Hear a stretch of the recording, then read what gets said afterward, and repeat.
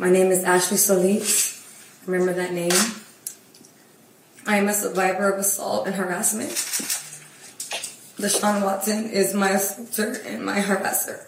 In March 2021, Ashley Solis, a licensed massage therapist, filed a lawsuit against NFL player Deshaun Watson. Here's where I want to tell you that in this segment there's going to be language pertaining to sexual assault. Solis says that Watson deliberately put his exposed penis on her hand during a massage appointment in 2020 when Watson was a quarterback with the Houston Texans. Solis is one of more than 24 massage therapists who have described similar encounters with Watson, citing behavior that they say ranges from wildly unprofessional and lewd to coercion and sexual assault.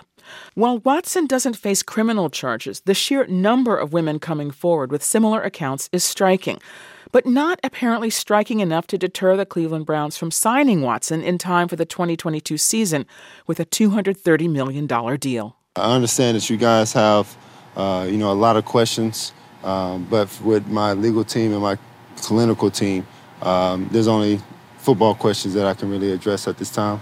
We'll repeat, none of the complaints resulted in criminal charges. Grand juries in 2 Texas counties declined to issue indictments. But there were other consequences. Along with settlements in 23 out of 24 civil lawsuits, an 11-game suspension and a $5 million fine was imposed by the NFL for violating their personal conduct policy. That ends Sunday when Watson is expected to return to the field as quarterback for the Cleveland Browns, facing his former team, the Houston Texans. And while the majority of the civil cases are settled, Ashley Solis' case is expected to proceed to trial. What remains unsettled is confidence in how the NFL handles allegations of misconduct or abuse. NPR sports correspondent Tom Goldman spoke about the case. Since the infamous Ray Rice case in 2014, when the former running back punched his fiancée, captured on video, the league has at times bungled its way through these cases. Initially, Watson faced a 6-game suspension that was seen by critics as too lenient. There were calls for a full season suspension, which the NFL apparently decided was too harsh, ultimately settling on 11 games. Consider this. The NFL just can't seem to win when it faces allegations of assault and misconduct against women. Could that be because the league hasn't been able to face its own role in these cases? The Texans enabled him in a certain way to continue this behavior. That's coming up. From NPR, I'm Michel Martin. It's Saturday, December 3rd. I think there's a lot to learn about what consent is, the imbalance of power, how you need to act when you have power, and how you need to be thoughtful of that. Kaylin Kaler covers the NFL for The Athletic and has reported on the Deshaun Watson case. And she says that both Houston and Cleveland bear some responsibility. Houston, in particular, could have done more to stop Watson. They knew, they had some level of understanding that he was getting himself into situations that were putting his reputation at harm, the team's reputation at harm, the NFL's reputation at harm, and putting women in danger. Kaler says the fact that authorities never found enough evidence to charge Watson criminally may have played a part in how the NFL handled the allegations. But after 8 years of reporting on the league, she says she's come to believe that teams often create structures around their star players that embolden them.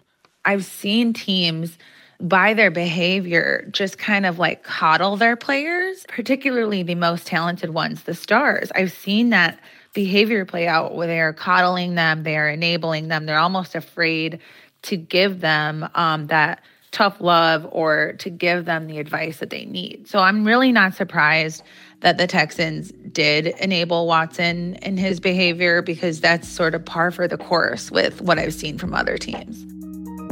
What, if any, responsibility the league has to guide or police the behavior of their players off the field has been a part of the discussion around the NFL and other professional sports leagues for some time now. But are there some things that we aren't talking about? The better you become as an athlete, from being a young kid to a teenager to a college superstar and into the pros, you become more and more isolated, I believe, from reality. That's coming up.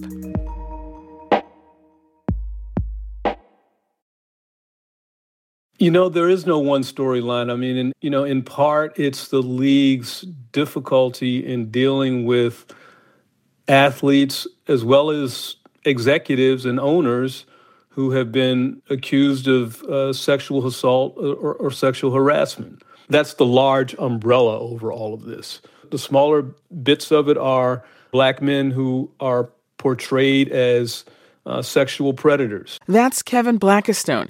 He's a sports columnist for the Washington Post, a panelist on ESPN, and a professor of journalism at the University of Maryland.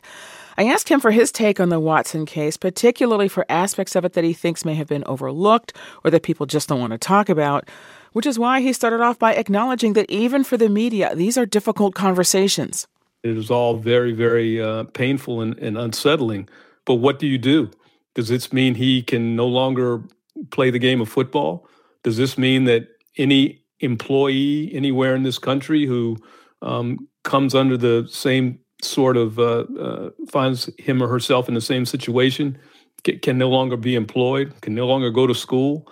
It's troubling all the way around. One of the reasons that we called you is that you often are willing to discuss things related to the sports world that other people are not. And it seems to me that there are parallel conversations going on about Deshaun Watson and others who have found themselves in similar situations.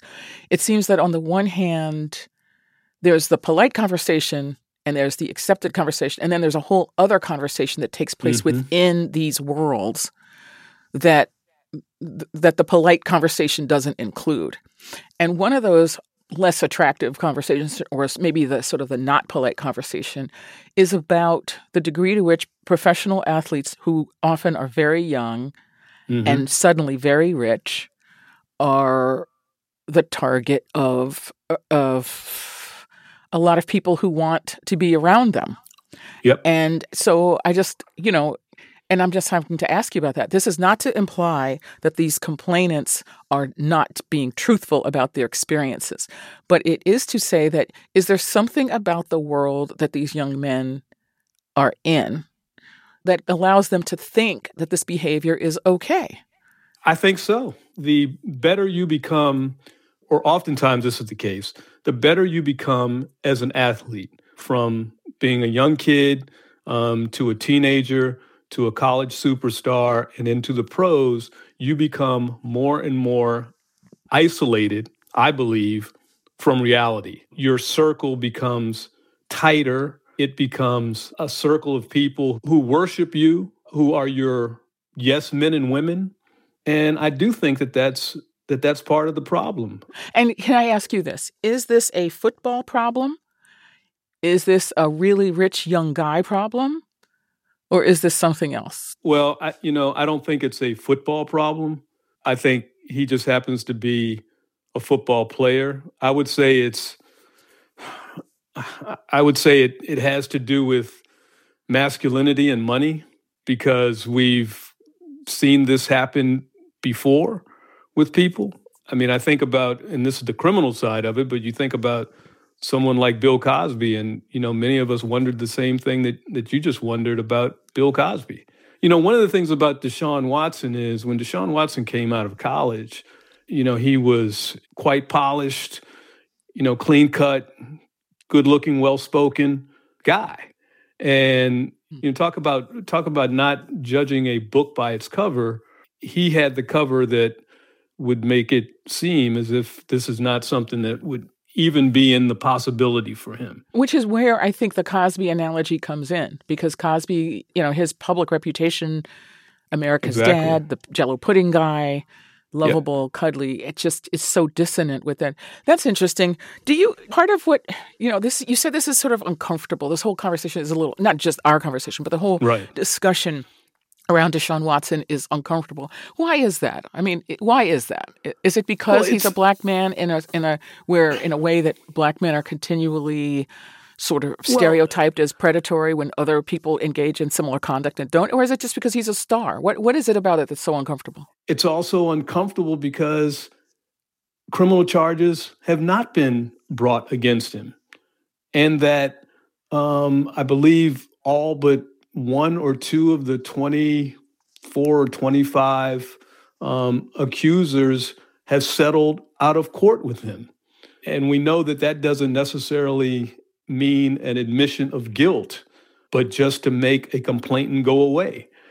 But you're saying the sheer volume of complaints can't be ignored. It can't be ignored. If it were one or two, then you begin to think differently about it. But if it's this many, it's very disturbing. And then the discussions just within the Black community among Black men who are fans of the game and believe that Deshaun Watson has been set up in some way, and point to the fact that the accuser's attorney had a relationship with the owner of the Houston Texans for whom he played, and that all of this came up at a time when Deshaun Watson and the owner were at odds over his continued employment in Houston anyway. And I guess that's sort of the ick factor that we talk about. There's the polite conversation, and then there's the not polite conversation. And the not polite conversation is that there are people with motives other than the truth who target some of these men, and you have seen that. I have seen that without question. And I know of women who over the years have admitted that they have targeted athletes with money for particular reasons. Absolutely. It goes on.